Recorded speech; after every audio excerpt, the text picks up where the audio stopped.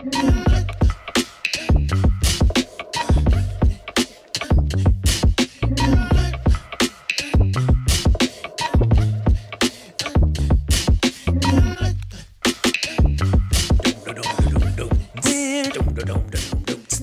Faith. Weird Faith. Welcome to Weird Faith. All of our weirdos, welcome back into Weird Faith. We are so excited to have you joining us for an awesome episode today. My name is Josh. I'm Phil. I'm Scott. And we cannot wait to dive into today's topic. But before we go anywhere, Scott's got some shout outs for us. Yeah, so last episode was our most watched one so far. So thank you guys for that. Yeah. But it's also, I think we talked about some really heavy kind of stuff last time that most of you all really relate with. So I think it's part of it. Yeah. Usually we just make stuff up and don't talk about anything relevant, I guess. I don't know. Sharks and that. But no, I do want to shout out some people who commented online. Some of you all shared your weird phobias. Valerie, our office manager here, who's one of our... Did you just give up on her last name? Valerie, our office manager. Valerie Holm, we know your name. I don't know what just It happened there. sounded like you just quit on it. I know there's an H. What happens after that? Tell us how you say it. Like comb with the B. You just got to finish the word. Cold. It sounded like you were just inhaling and exhaling. We're off to a great start today. Her weird phobia is styrofoam. She says it's mostly the sound of it, like when you Right. pull it out of a box. One day you're going to find me on the floor of the office. I don't know. Yeah. The thing is, I know for sure as many packages as she gets delivered to her office down there, it's definitely I happened. don't think I've when ever thought about that noise. Yeah. I can is. hear it though. Can you? Now I know can what hear you're it. saying. Yeah. It doesn't Wow. bother me. Janie Carrico said acrophobia. So we Carricos are short people, and most of us are afraid of heights. And so it's a good thing we're not 6 feet tall. To which Lisa Williams, her daughter, said, "Mom stole my answer. Spiders and heights for sure."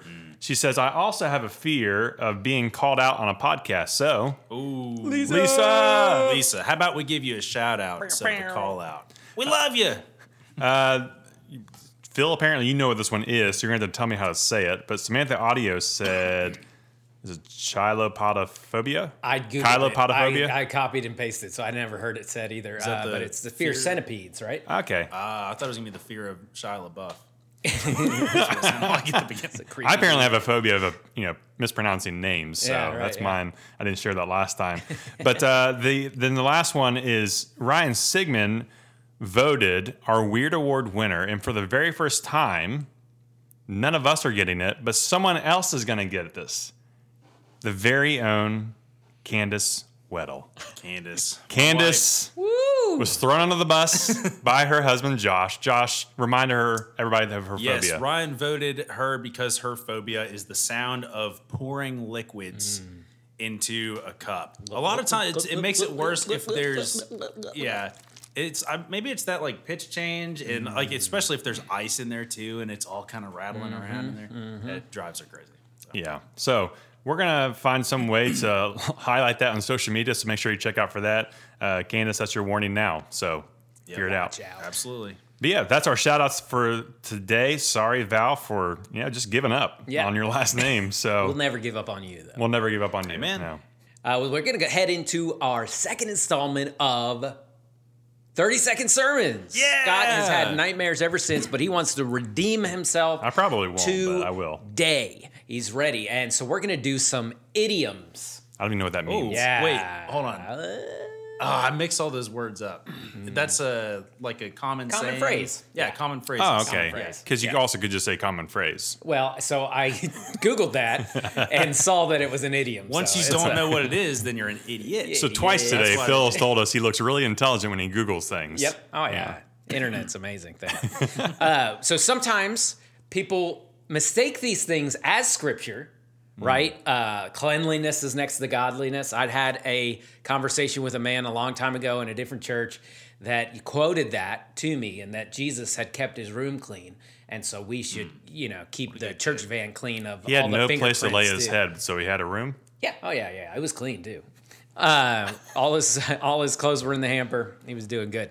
And then, give a man a fish, all that kind of stuff. Yep. You'll hear that stuff every once in a while creep in as scripture, and you ask them the reference, and they're not quite sold on where that is. So Always second hesitations if you don't know it. yeah. Second hesitation. Sometimes they're good sayings. It's just don't say that they're in scripture when they're not. Might not be the Bible. It might be a fortune cookie. Yes, absolutely. So we're going to lean into that, and I'm going to give you each some idioms, and I'm going to put up a timer on the clock and give you 30 seconds, and then we're going to let you, our listeners, vote on who did better. We've got 3 of each, and we'll go back and forth. Man, I'm a little nervous. Yeah, you should be nervous. I like doing these when it's just we're hanging out and everything, but with the pressure's on.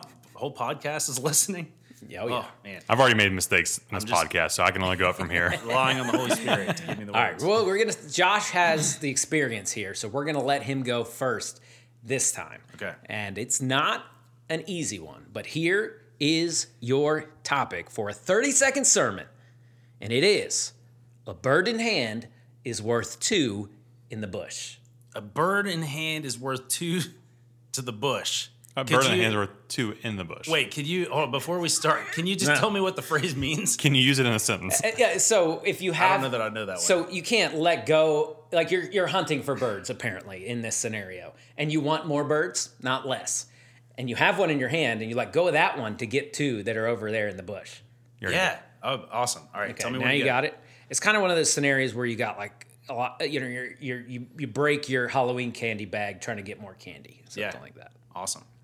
That happened to you last year. You ready? All right. So a bird in hand is worth 2 in the bush. 2 in the bush. See, another common idiom would be the grass is always greener on the other side. And so many times we're so willing to forfeit and take our hands off of the blessings that God's given us now. This beautiful bird that God has blessed me with, because I think there's 2 better birds in that bush over there. But God has blessed me and provided for me everything that I need right now in this moment, in this season of my life. And I'm going to hold on to that bird. I'm going to let it sing. I'm going to sing with it, because I don't need to focus on the 2 in the bush. I've got what God has given me right there in my hands. All right, wrap it up. There Wow. we go. That's beautiful. Was it? Did it apply, do you think? Okay. We'll let them decide. I didn't understand it enough. Here, let's stay on the bird topic. And this one's probably a little bit All right, easier. birds and the bees. You're going to stay away from that one There's today? a book called Song of Solomon.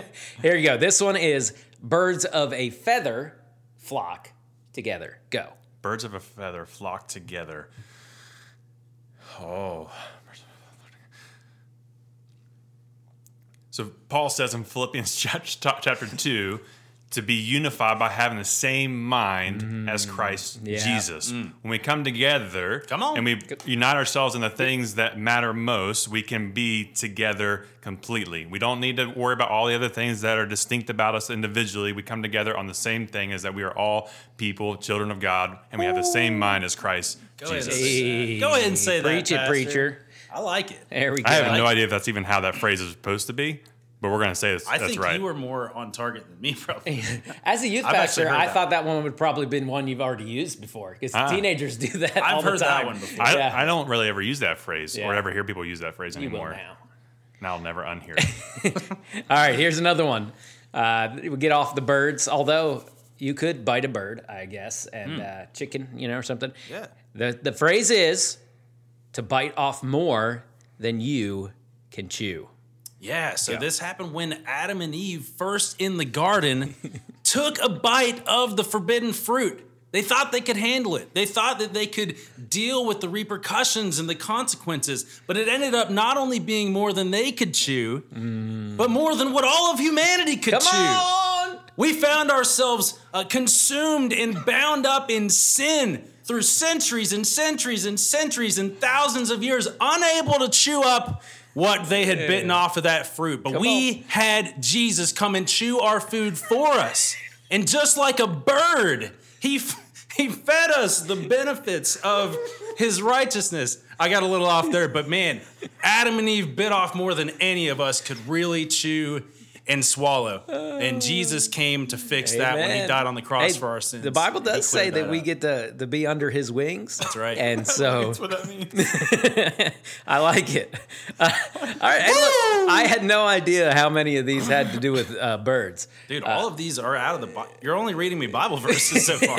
Yeah. All right. This next one is don't count your chickens before they hatch. Man, back to the birds. You see, your problem is you always try and start with an actual Bible verse. No, I'm like, You don't can't count do your that. chickens before they hatch. You Where are have to chickens be in the Bible? a heretic to be good Don't at count this. your chickens before they hatch. So like basically, don't put all your eggs in one basket. Sure.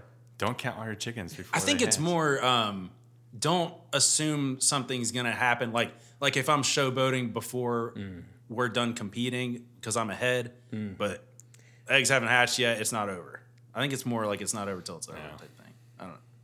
Maybe. It's pronounced home. All right, here we go. Don't count your chickens before they hatch.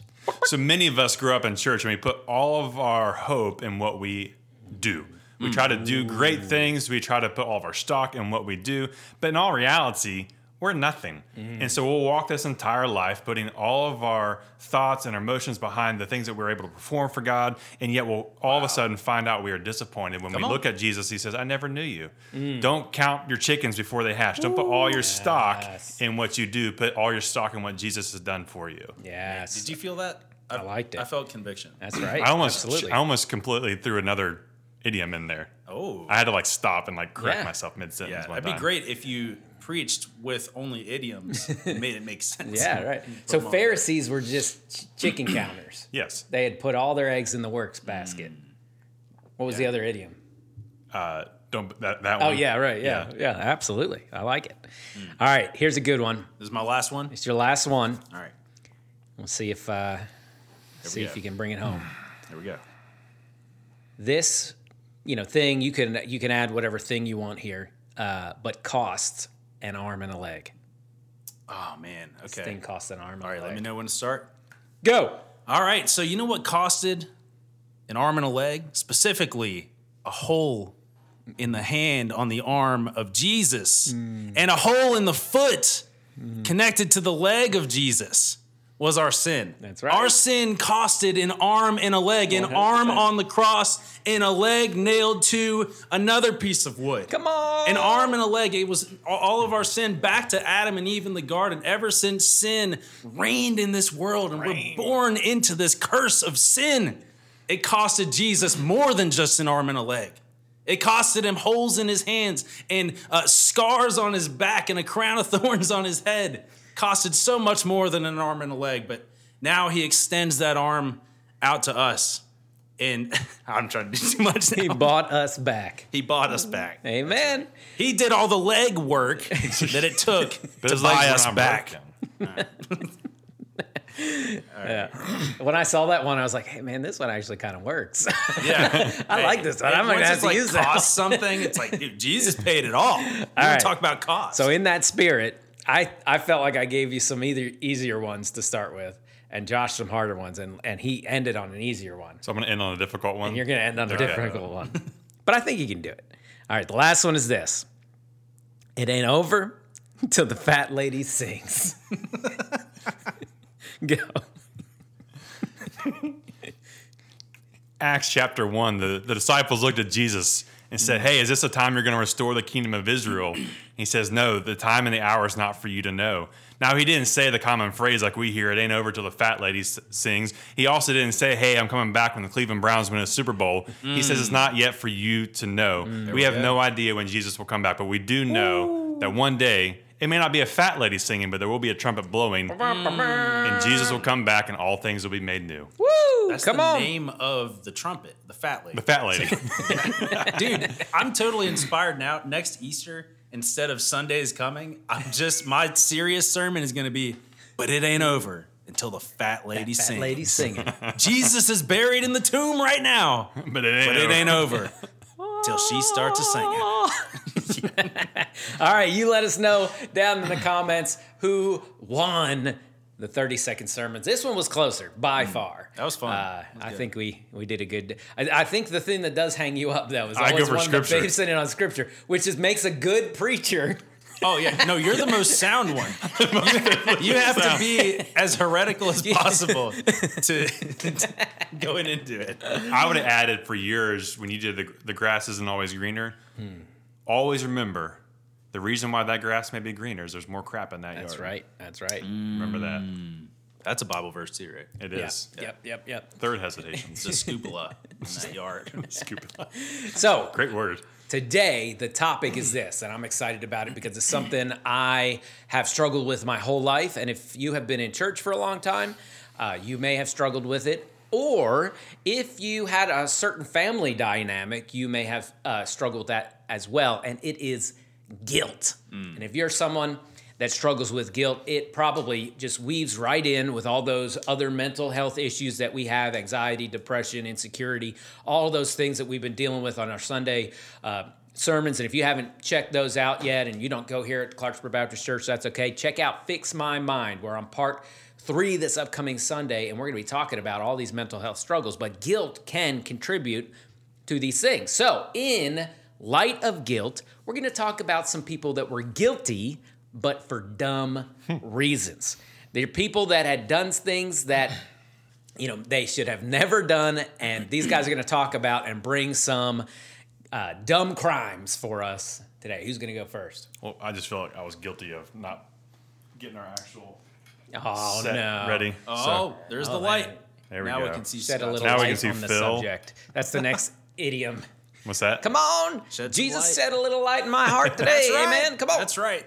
All right. So we go. while he does that, Josh, Yeah, why don't I'll you kick take things it? off? Yeah, so Dumb crime. I think my favorite that in doing some research and looking through some of these, I read about a man who got high on bath salts. Oh, no. And then, so he went to go rob this person's house and ended up just getting out all of their Christmas decorations and totally That decorated is their amazing. entire house in their front yard.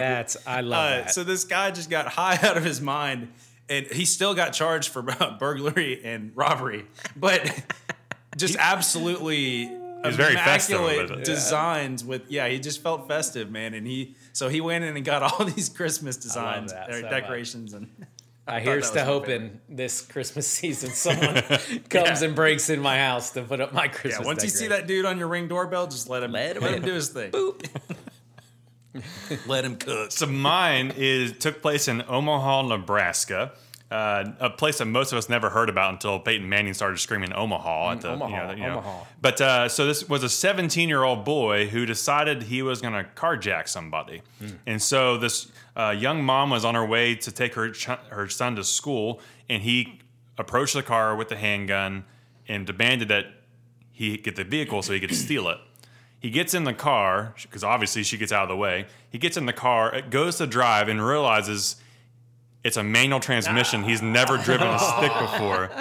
So after a few hundred yards of grinding the gears and bucking back and forth, he finally gets out and runs away, only to be caught on foot by the police That's officers. awesome. What an idiot. What an idiom. Yeah. Man, that's rough. That's rough. I read about another guy who went in and robbed a store. He stole some ammunition and some sunglasses. Pretty nasty combo there. But he got away and then came back 2 hours later to apply for a job at the store. So this place is pretty nice. He's like, man, It's a cool pretty store. lenient management in there. That's They just let you do whatever you want there. They'll never think that it's so me they're like, dude, if I this guy apply just to a stole job. from us, and they called the police and got him arrested. That's the perfect alibi. Yeah. What were you doing around? I was there applying for a I job. just was trying to do some work, help him out a little bit. My next one is also about a robbery of a store. A guy in Newington, Connecticut, was driving one day, and he really, really wanted something to snack on. Specifically, he wanted to go find a banana. Okay. So he took his station wagon and drove it through the glass doors of a gas station, went inside, stole nothing except a banana. And while walking back out, he ate the entire banana, got back in his car, and drove away. Wow. He crashed through the store. He crashed and through the everything. store just for a banana. But the best part is he's never been caught. This is still an open investigation. and no one knows who this infamous fruit thief is. If you know any information to find this man, We'll put the number down below. Drop it down in the 911. comments. Call When I went home Connecticut. for lunch, Candace had a banana on the counter. Do you think it was her? and the car probably was all her. dented up. Man, that's crazy. Dude, just even all right. Look, I'm not condoning anything, any robbery, but like, just park the car and go in and steal it. Like, why did you demolish the whole place? Getting into the store was don't not the hard part. No, yeah, like, dude, there's parking spaces and brakes on your vehicle. Like, This that place wasn't is the Fort challenge. Knox. Yeah. He's dropping him from the ceiling like Mission Impossible to grab this banana. What's going on? This was one of my other favorites. I read about a man who, I don't know why he did this, if he had some, oh man, I almost said he had some beef with these people. It was a Wendy's. Where's the beef? So maybe frozen, there fresh. was some beef there. He didn't like Where's that they the were beef? squares. It was between this guy and a Wendy's worker. Okay. Because here's what happened. He went through the drive-thru and threw a live alligator through the drive-thru window No. at an employee. That's got to be a Florida man, That's a right? Florida man. That's a right Florida there, man. yeah. Yeah. So he gets to the window, a 3.5-foot alligator, and just launches it through the window into this restaurant. What was the next thing? I don't Anything? know. That was it? No, he got caught and got arrested. But he wasn't trying to rob the place? I did read. No, I think he Have you- just. I remember watching the had a video of this. Have problem. you seen the video of the alligator going through the window? It's on YouTube. Google that. Yeah, look that up later. It's on there. No, I guess he just had beef with this guy and was like, "All right, I got an alligator for you." But I did read that the alligator was taken back into the wild and he's fine. This isn't one of mine on my list, but when I was in Huntington at Marshall, across the river is South Point, Ohio. It's small enough of a city to be called the village of South Point. There's a Walmart there, and there was a guy who had an alligator in his basement as a pet, and they would feed it and keep it as a pet. But when it got too big, they just let it loose Right. behind the Walmart in South you Point, do. Ohio. So there was an alligator walking through South Point, Ohio Walmart. Wow. So, Wow. Nice. but now my next one is about a man named Klaus Schmidt.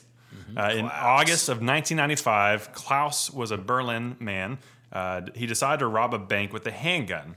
Now, this acted out like a pretty standard bank robbery until the tellers asked him a question: do you need a bag? If there's a gun pointed at you, you're going to say, do you need a bag for this? He looks back at them and says, you're darn right it's a gun. And they quickly realized that this man was deaf. And so they immediately hit the alarm without him knowing that they hit the alarm. And it's blaring out. And they waited long enough for the cops to arrive. Oh, wow. It gets better. So once he's arrested for bank robbery, he sues the bank for abusing his disability. Discrimination against the deaf. So he sued them. Dude, I don't know if he won, but isn't that crazy? I though? read about another one like that where the guy was robbing the bank, got to the vault, and it was empty. And he sued the bank for not having any cash in the vault after he got arrested. No, I had another one. This guy was robbing a house, and he was up on the second floor, and the family was in the home. I guess he snuck in a window or something like that.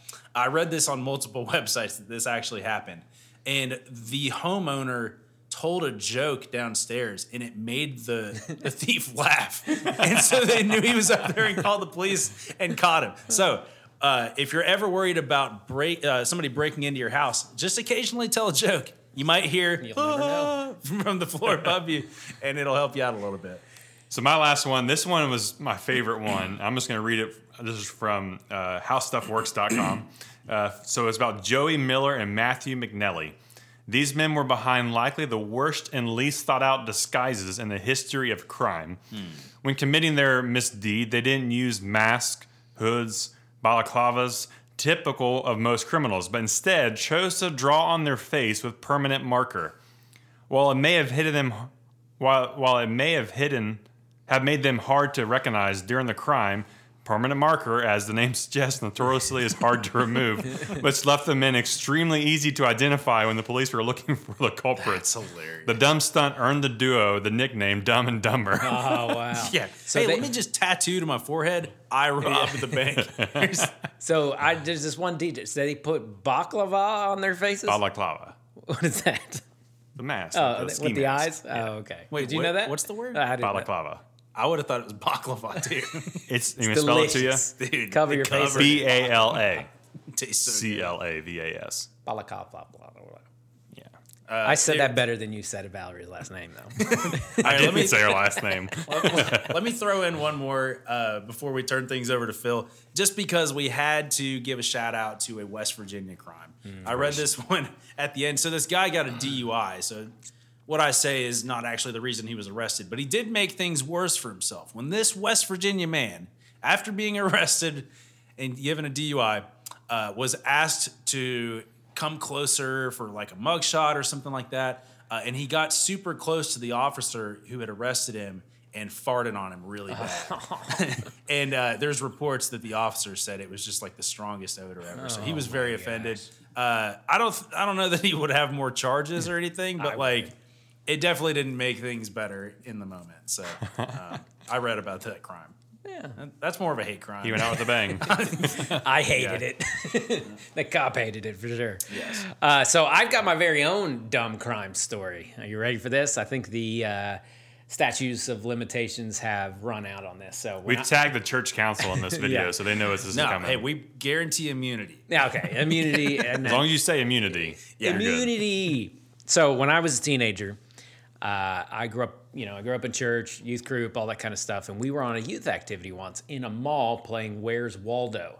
Have you guys ever done that? The youth leader dresses up and you're not sure. He doesn't dress up as Waldo. He dresses up as something.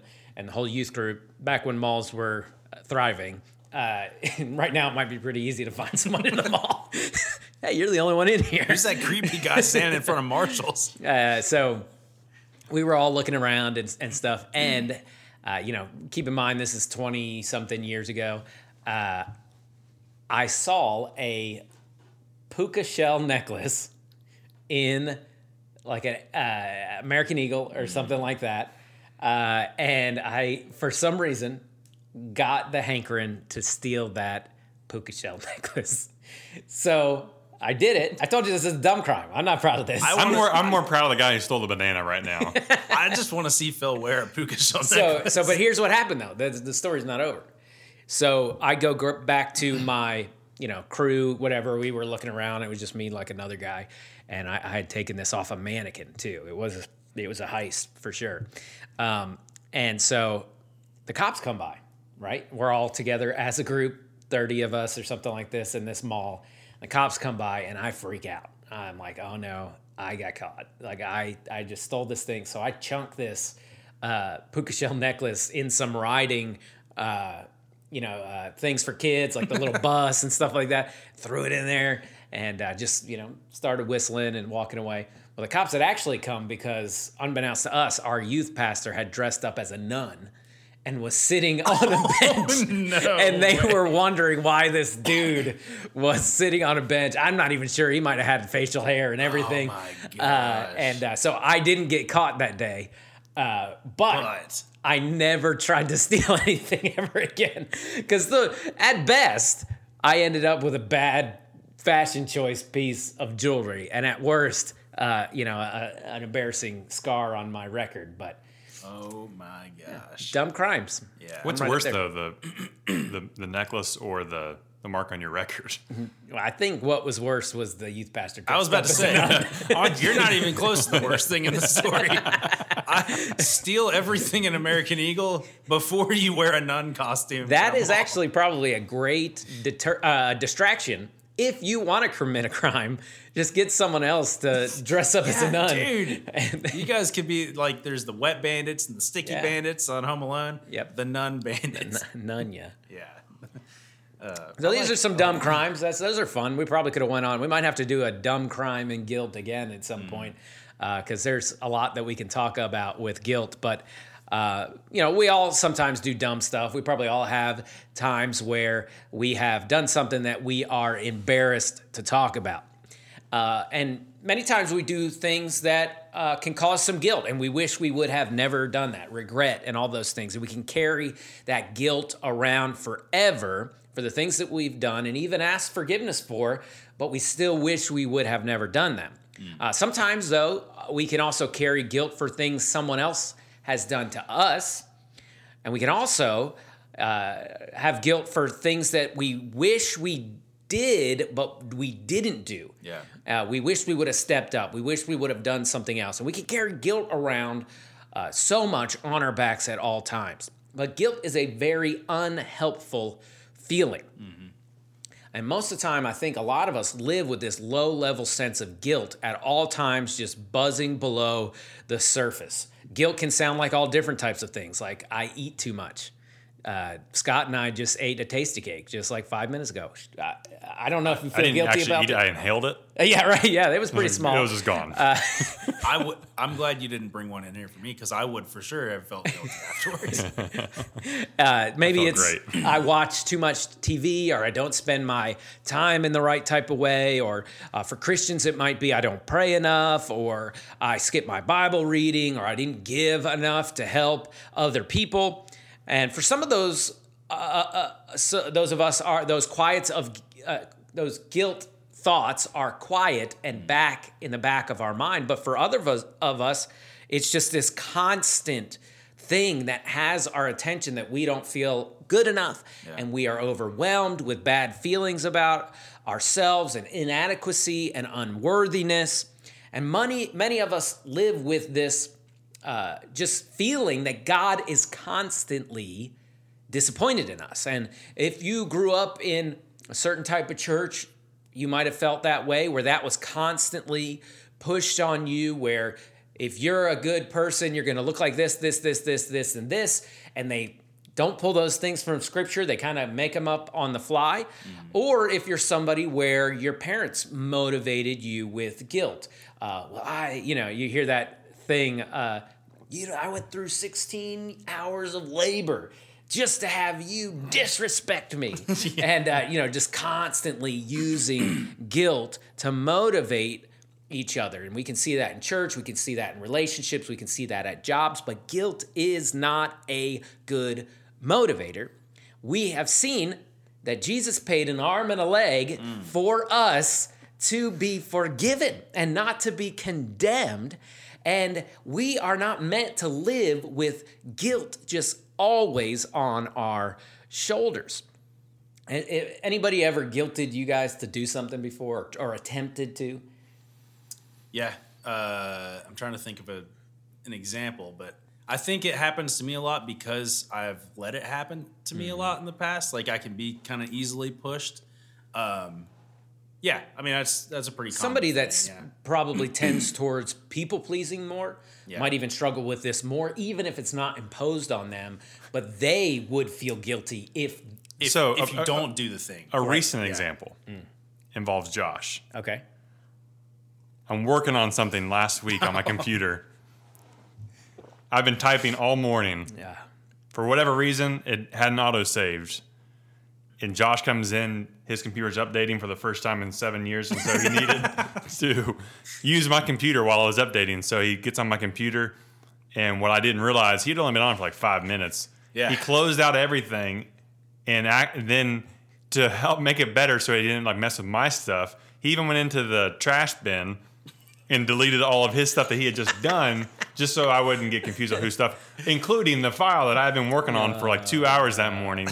It was fine. I have a pretty decent memory. Not fine. I have a pretty decent memory of what I just typed, so I typed it back up rather quickly. But in the time that I typed it back up, Josh felt so bad he went down the Subway and got me a foot-long meatball sub. So it was fantastic, but he felt guilty. I didn't really care that bit much, but I felt so bad. I felt so bad. It was enjoyable just to watch him feel bad. I don't even know how it happened so fast. I thought all that I deleted was everything that I had downloaded in that 5 minutes to print, and somehow I deleted it and then went to the extra effort of emptying his trash. That's my favorite part. I was trying to doubly serve him, and I ended up blowing it. Yeah, well, that was a time where you self-imposed guilt, and probably made you feel awkward. Oh, I felt so uncomfortable. Trying to make it up to you. Well, honestly, that's you're trying to make him feel better, and he's like, "Dude, it's fine. I'm not a jerk." You asked the question, and for me, I think a lot of it is self-imposed guilt. oh, if I don't do this thing, like, I feel bad. I didn't help with this thing. Like, remember when I backed out of that Haiti mission trip and I brought it up like 20 times? Yep. So it wasn't even like a cemented thing that was happening. So what would have been better and probably more well received is if you just loved him rather than feeling guilty and went to Subway and said, hey, I just love you. Yeah, and like, I want to do, that would have went over a lot the better. motivation was you just probably a- would have been fine with that. Like I was happy I got Subway, Yeah, but I've been either way, fine with a yeah, hug. right. But yeah, it's a different motivation. Right. I feel bad, so let me do this thing to make you like me again, Right. or I just love And really, who you are. it's more about your feelings. Yeah. You want to feel better about it. And this is a silly example, obviously Sure. not the biggest thing in the world. But when people guilt us into things or we guilt ourselves into things, we have this, it's a difference in accounting, right? Like, I owe you, and so I'm going to make it up to you. And whether that's your mom, trying to twist your arm into picking up your room because she was in 16 hours worth of labor for you, or there's things that like where we're like, you never do anything for me. That's how guilt sounds a lot of times. I'm not going to recognize anything. It's always it starts with a generalized statement. Yeah, right. You always, you never. I'm like, okay. Yeah. Okay, Right. we're That's a little generalized. You're not in a good headspace right now. And those things, ultimately, nobody leaves those scenarios feeling great most of the time, especially when it's more serious than what we're talking about with this small example. But if you really hurt someone's feelings, the makeup flowers is never as nice as if you just had gotten your girlfriend or your wife flowers for no reason. And the guilt, the transaction there to make myself feel better never does what we wish that it would be, and what we wish it would do. So if a person has made a habit of trying to guilt us into doing something and doing what they would want us to do, more than likely you distance yourself from those people. Those are the people that I don't want to be around when it's this transactional relationship where I did this for you and I did, and normally the person that's using that guilt, it's never enough either. There is always going to be an imbalance in the relationship. And it's easy to see that it's so much different to help someone just simply because you love them and not because you are trying to make it up to them, or it's simply because you have joy and you want to show love to them.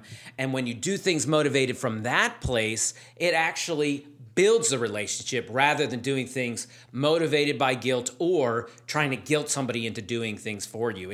That just creates distance. So Kevin DeYoung talked a little bit about 4 reasons that people live in guilt. And a lot of these, we're Christians and pastors, and the Bible talks a lot about forgiveness. And despite what the rumors say about the church, we should not be people that use guilt or are consumed by guilt. Many times that's a joke that, church people are guilt people, that they use guilt and they just constantly feel bad about themselves. But that's not what the gospel tells us how we should live and how we should act. Kevin DeYoung says there's 4 reasons that we live filled with guilt. And the first one is because we have not fully embraced the gospel. Ephesians 2:4 says, "But God, who is rich in mercy, for his great love wherewith he has loved us, even when we were dead in sin, hath quickened us." That means to make us alive together with Christ. By grace you are saved. And he's raised us up together and made us sit together in heavenly places in Christ Jesus. None of this verse so far has talked about us doing anything at all for God. We were sinners and we absolutely deserved every punishment that we would ever get, but Jesus pulled us close because of the sacrifice that he made on the cross. And it says that we get to sit together in heavenly places with him. And that in the coming age, that he's going to show us the exceeding riches of his grace and kindness towards us. For by grace are you saved through faith, not of works, not of yourself.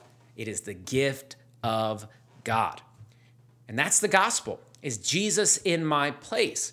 And that's what the core doctrine of Scripture is. It's not come to church all the time. It's not tithe or be a member or all these things. The core doctrine, the core belief of the church is all wrapped up in the death, burial, and resurrection of Jesus Christ and what that means for us. And that kills guilt. Why? Because we could never make it up. No matter how many Subway sandwiches we get for Jesus, it will never equal forgiveness. Yep. And he gave it anyway. You didn't earn your salvation, and you didn't earn this gift, and you can never be good enough to keep it. So stop trying. You're either saved by, or you are saved by faith alone. It was a gift, and it remains a gift every single day as we live it out. That's a hard thing to actually believe. Like I've heard, I think it's J.D. Greear says all the time, just preach the gospel to yourself every day. Yep. Because we have a tendency to continue to go back to that works righteousness mode. Oh man, I owe him and I need to do this and this and this to make God love me. Like, no, that's not the gospel at all. Absolutely. When we add stipulations to God's love, we cheapen that love too. And that's true of relationships too. If I put up a scoreboard in my office of how many times you do things for me and I do things for you, and there is no love in that. That is literally me paying you to be my friend.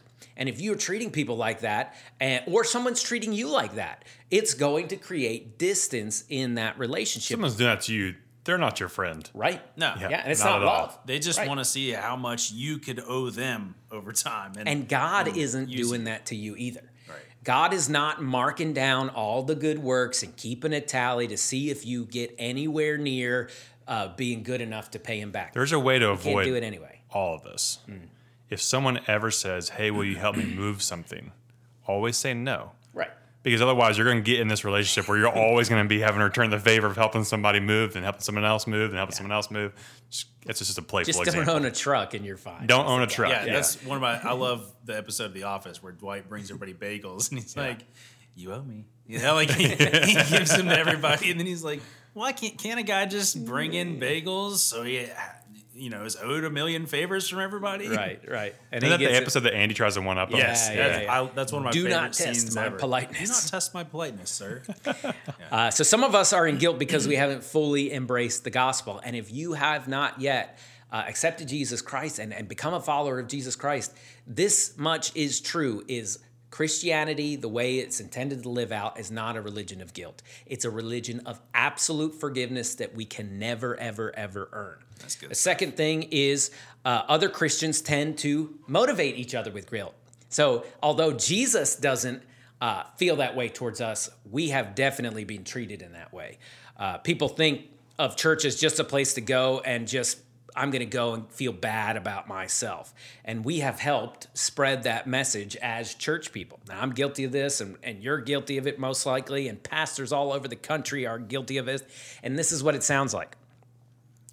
Oh, you don't want to give to the needy? Oh, okay. Well, I thought you loved Jesus more than that, right? Or, oh, you don't want to help feed the homeless? Well, if they die, it's on you. Somebody cares about these people. Right. No, guilt is you. not a good motivator. That's not a good reason to do things. I playfully said one time, I think Jesus suffered for more. Like somebody was like, I don't know if I'm willing to do that. It sounds like pretty rough. I'm like, Jesus Right. suffered for a lot more Yes. than that. Right, And they just right. looked at me and said, I'm messing with joking. you. Right, yeah. But No, they end up having like a guilty conscience. Even after a joke, I was like, oh, I'm so sorry. I'm not trying to guilt you Yeah, into it's this. like- Yeah, that's a playful. Like we playfully do this a lot in Sure. youth group. Like, I'm glad Jesus didn't use that excuse when he was going to the cross. Yeah. Oh, you couldn't Glad make he- it to youth group Glad tonight? he wasn't too tired, or glad he didn't have a baseball game when he was going to the cross. But obviously, like making sure those kids understand it. Now, yeah, we don't absolutely. Want to guilt them. We don't want them to be in a place of shame. No. And should we help feed the homeless? Absolutely. But should we do it to make ourselves feel better about ourselves? No, that's using people, and it's doing things motivated from the wrong place. And ultimately, that's just me thinking more about myself and doing deeds to make myself feel better about myself. But rather than that, what we need to do is be like Jesus because we love him, and to do things with no strings attached, and just working out the gospel, and whether it's going the extra mile for somebody to help them move for no reason, or if it's, stopping and having a conversation with somebody that needs to talk to somebody, just not buying somebody a Subway sandwich because you're thinking about it. right. That's great. Yeah. I look forward to that tomorrow. Yeah. Now he's been guilty and biased once. Man, no, he's going to wait an appropriate amount of time. I'll try that boss one you said about the meatballs and I want that tomorrow. Meatballs and what? Pepperoni. And Ooh, man. It's really It's good. all the meats. It's got the big chunk mozzarella too. Ooh, yeah. Sorry, we're getting way off here. I'm hungry now. So the third one is this. First, we haven't fully accepted the gospel, and we're just playing games with God about how we match up to him and his sacrifice, or the other. We've learned that from somebody else in our life to motivate others with guilt. We have very much, as a church staff, leaned against that. You won't probably ever hear us get up on this stage and say, well, guess we don't want a children's ministry around here. Ain't nobody want to. Who wants to serve with people like that? No, the children's ministry is an amazing thing, and never get up and guilt people that way. Right. Yeah, we fought that a lot. Like, a few years ago. Like, don't get up and say things like, "Hey, our ship is sinking. Who wants to climb aboard?" Like, no, all the rats are running off. We want our volunteers to feel, hey, you are gifted at this, and you get to make an eternal and lasting impact doing this. Here's why it's important, and here's why you're built for it. Here's why you're amazing at it. But it's so much easier to say, well, I guess no one wants to serve Jesus. Well, I guess if you cared more, you'd come help me in kids ministry. I guess I'll just tell those kids you don't love them. I guess we're not growing. That that's sign-up sheet back there doesn't have any names on it. I guess there's none in the book of life back there either. Oh, we got them, and they're fun to do. They're fun to do, but always in a jokey way, and never in a way that would actually make someone feel guilty. But for those of us that struggle with guilt, even those jokey things can sometimes go a little sideways and actually, like you said, cause a little bit of shame there too. But here's the biggest problem with guilt is most of guilt falls under the category of not doing enough. And there really is no, like, how much money can you give away to homeless people till you feel, that you've done enough and the problem is solved? That's a never ending problem. Now, do it, 100% do it. But if you're motivated by guilt, you're never going to have any satisfaction on that other side. Could you ever really pray enough? Could you ever really read your Bible enough? All these things are this, lines that we set up that we're trying to reach, but we're never going to make it. And we cripple ourselves with guilt in these areas. But the truth is that we can always do more. But God loves us when we give out of love. The Bible says God loves a cheerful giver, not someone that gives out of duty or from guilt. Yeah. These things don't last. And these are a good chunk as to why people are leaving the faith, because they've either motivated themselves or been motivated by guilt. And it doesn't last in the long run. It's going to create resentment or pride, and toxic pride, where we look at everybody else like they're not doing enough. Right. And that's the other side of this that you see too, is someone that is serving in the children's ministry walking around and making everybody else that's not doing as much as they are. Yeah, it's the older brother and the prodigal son. Right. Right. Oh, well, they haven't figured it out yet, but because I'm doing my duties, right, I'm prideful and arrogant, and the brother in that story is equally as lost as the prodigal son is. So that's where it's like the Pharisee on the street corner. Yeah. Like, look how good I am. Thankfully, I'm not like one of those bozos over there. Right. Like, you're just sitting there in the pew consuming. I'm actually doing something. Right. It's always been my desire in those scenarios to say, okay, you're mad because you cleaned the church and, nobody else has helped you. Look, you're not helping anybody here. Yeah. That's fine. Thank you for doing it. Right. Don't worry about it in the future. It's easy to if get you're that mad way. about it, nobody is being blessed in this scenario. Yeah. I saw a meme the other day that said something like, man, when you wake up and when you were a kid and you woke up and you hear your mom and she's been cleaning for 2 hours and nobody else has done anything, and they're like, oh, it's going to be bad when we go out there because she's going to be mad that she did all the work and nobody else is doing anything. Right, exactly. Now, help your mom. Oh, yeah. And do the thing. Get up early. Don't be lazy. Yeah. But don't use guilt.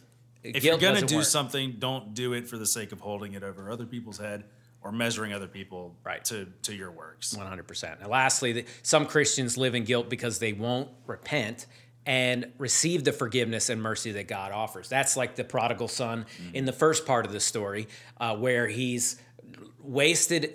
Could he have come home after he lost a big chunk of money and said, Dad, I'm sorry.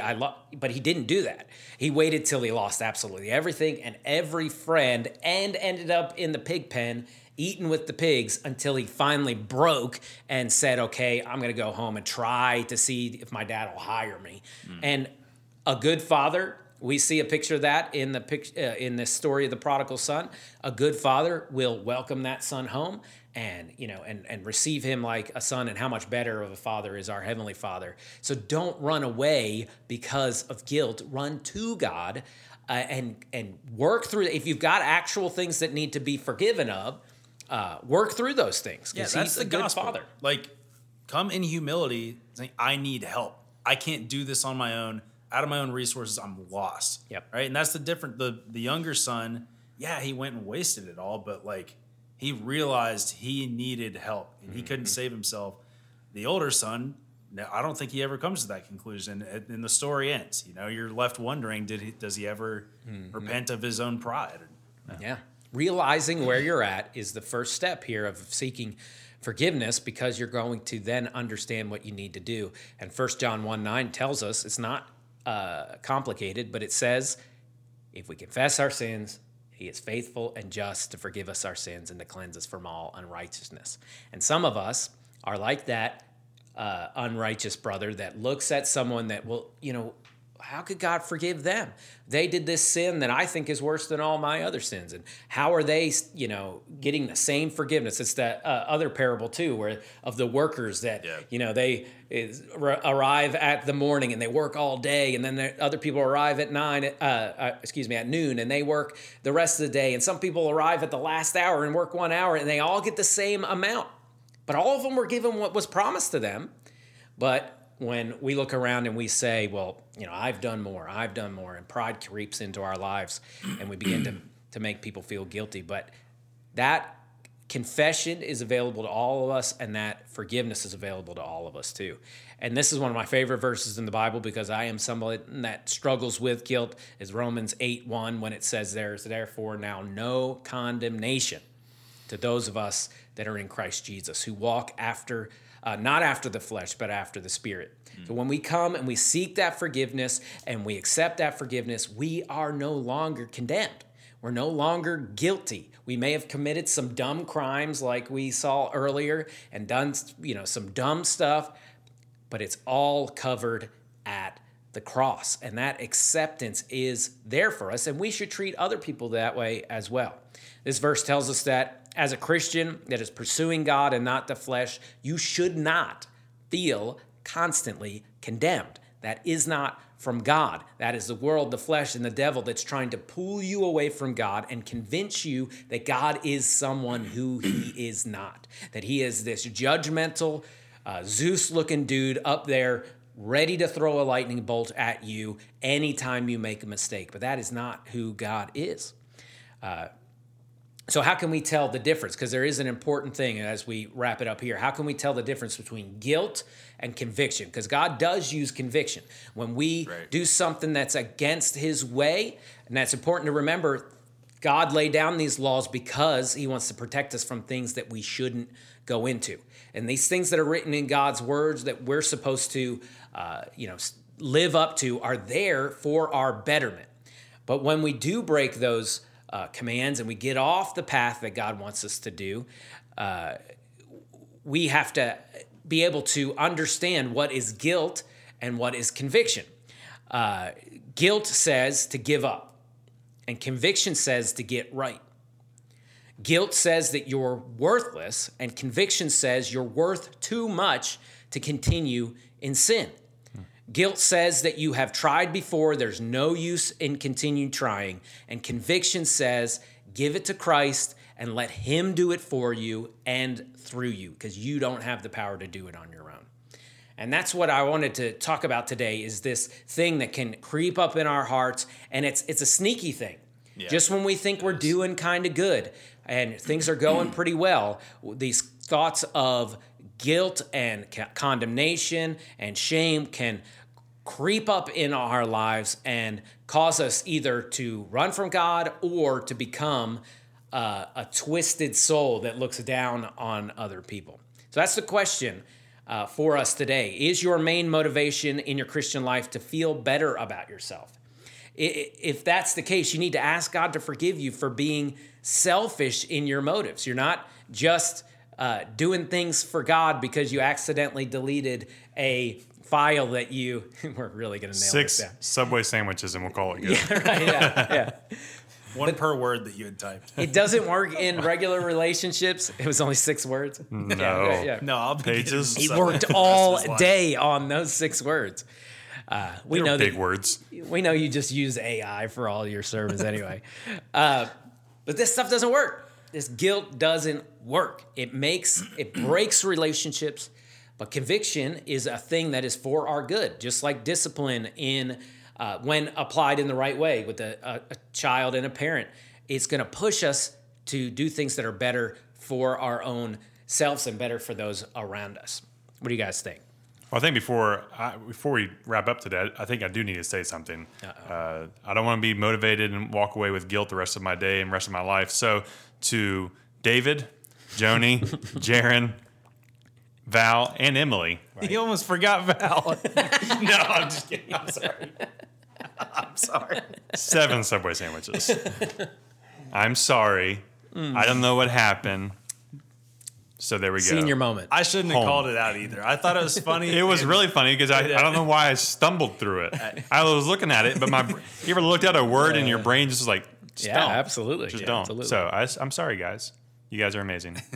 They are. I wanted to share one thing, just that really a challenge for the listeners in all of the relationships in your life. And it could be you're a boss of some people, or like us as church leaders, we have people that we delegate things to and that we empower. Or it could just be a relationship with your spouse or with your kids, to try to do your best to start with love, because I think it's hard to, if you've already had that guilt motivating relationship, it's hard to climb back out. And like, I don't think you can just like flip a switch and all of a sudden do, like, for example, like if my wife really like guilted me all the time, she doesn't, but if my wife really guilted me all the time about doing the dishes and getting her flowers or something like that, it would be hard for me to ever do those things afterwards without associating it with that sense of I'm not enough and I'm trying to earn the conditional love of my wife by doing these things. Like, it would be hard for me to ever just go buy flowers for my wife without kind of attaching it to that, like, I hope she loves me more when I do this thing. Like, I've seen that in churches and growing up, where it was, you know, that was the dangerous thing is, hey, you know, church leadership or a church leader might have guilted some people for, hey, you're not serving enough, you're not doing enough for Jesus, you're not helping enough with these things. And then it's hard for those people to ever, even without that guilt speech, it's hard for them to ever do those things for Christ without feeling bad while they're doing it and just enjoying doing it. One of the number one things that I hated so much, and it did not work on me at all, is at one of our previous churches, we would used to have men's work days. And some guys just, they love to get up at 6 a.m. and come to that type of thing. I'm going to come in around 8:30 or 9, and every single time it was relentless, like, nice to you to finally show up. Well, you know what? Next time, I'm not going to show up. Yeah. You know, and that's what guilt does to us. Yeah. And that does not motivate anybody. It always compounded to, it'd start with, look who finally rolled out of bed. And then, I don't know how to run this certain machinery that you guys are using. What an idiot. Yeah, It's like, exactly. Dude, how many things can I get wrong? Right, before right, you? yeah. Instead of just being happy to have another pair of hands, as unskilled as they may be, to help you carry wood or something like that. There was always this culture, and it happens in families, it happens in churches, it happens in workplaces, and you know what stops that is by starting with love, like you said, and starting and say, I'm not going to motivate people by guilt anymore. And parent relationships are probably the hardest to not fall into this because you think it's going to work, and long term it's going to cause some kids that don't want to be around you because they know what's coming if I don't do what dad says or I don't do what mom says, and if mom ain't happy, ain't nobody happy, and all that kind of stuff. To break free of that relationship imbalance where you've got to earn my love is a freeing thing. And it starts best when you've got kids like Scott does at that age where, no, hey, I'm doing this because I love you. And I want to teach you to do things for other people because you love them, not because you owe me. Yeah. And loving them also is shaped by how you view them as a person. And Josh and I talked about this a couple months ago, and it hit me through a counseling class I was going through is before anything that you identify as, you are a child of God, first and foremost. The story starts in Genesis 1. In Genesis 2, God created you, and he's looked upon it and said it was good. The story takes a turn later. Yeah. He says, so we usually look at all the end results of like, oh, he's just a sinner. He's just a messed up screw up. No. Before anything, that person's a child of God. Absolutely. And that means they're worthy of love, worthy of respect. And so I think it's so much easier, and when we're compelled to live that way, we'll see a lot more people walking away more free, not living in guilt. Right. So let's just look at people that way, and I think it will be easier to love them. Absolutely. And when you're tempted to drive by people on the street, there's no, hiding the fact that West Virginia and really all across America, people suffering with drug addiction and homelessness and all these different mental illness a lot of times. And we can be tempted to drive by people and say, I know why they're there. No, you don't. No, right. And to feel better than them, at least I'm like the Pharisee, at least I'm not in that place. Yeah. And I begin to feel better about myself. And that's starting with love and forgiveness and realizing that every single person, that God has breathed life into them. Yeah. And that if they're alive, they are loved by a creator. And to continue to give those second chances and to give yourself second chances when you're tempted to motivate yourself or motivate others by guilt. Doing that just going to make you depressed and drained and resentful. And God doesn't want us to stay in that part where we've messed up and need forgiveness. He wants us to run directly to him, get it right, and then leave it in the past. And he wants us to do that exact same thing with people in our lives as well. Yeah. Good stuff. Yeah, great. Two heavy podcast episodes back to back. I'm sure there's a lot of people listening who really needed to hear this today. Yeah. I know we probably all have dealt with this in church settings at one point or another, and so I pray that we don't fall into that temptation to lay guilt traps for people. And those of you listening today, I hope you take the challenge to lead with love and not guilt people. Don't manipulate people for your benefit and to where people owe you and things like that. And if you're living in guilt, you can't do anything. Jesus has done everything already. Yep. That's right. So just be in gratitude. Yeah. And start with saying, when those guilt ideas come back, start with saying, God, I can't do enough to ever earn this. Thank you. Yeah. Thank you. Thank you. Thank you. And if you want to know more about this, I did preach a sermon series. So how these things work a lot of times is I'm struggling with stuff. Yeah. And so I study it out for myself, and then I end up preaching about it. And so you'll hear a lot of personal stories in that. I think it was back in 2018. If you go back and find on the Clarksburg Baptist Church website, it's just called Guilt. Yeah. Real creative. Yeah. Well, hey, we want to hear from you guys too, how this impacted you. So make sure you comment, like this on YouTube or wherever you listen to this thing, subscribe to us as well, and share this out to some friends and family. And vote for me for the winner of 30-second sermons, or I will guilt you into just kidding. Or you don't love me. Yeah, but seriously, make sure to vote. Vote the Weird Award winner as well. Last time it was Candace. But you don't want that to happen. It may want to be one of the three of us this coming time. So make sure you like, subscribe, and add some contribution down there in the comments. Vote for these things. 30-second sermon winner, Weird Award winner. We love to hear from our weirdos out there. Yeah. Even if you're listening on Apple Podcasts or Spotify, go and comment on Facebook or on YouTube. We love to see those comments. We love you guys so much. Yeah, they're awesome. Yeah. You got to say it this time. I got to say what? I was wondering. Let's get weird, because normal isn't working. Yeah. We love you, weirdos. We'll see you next time.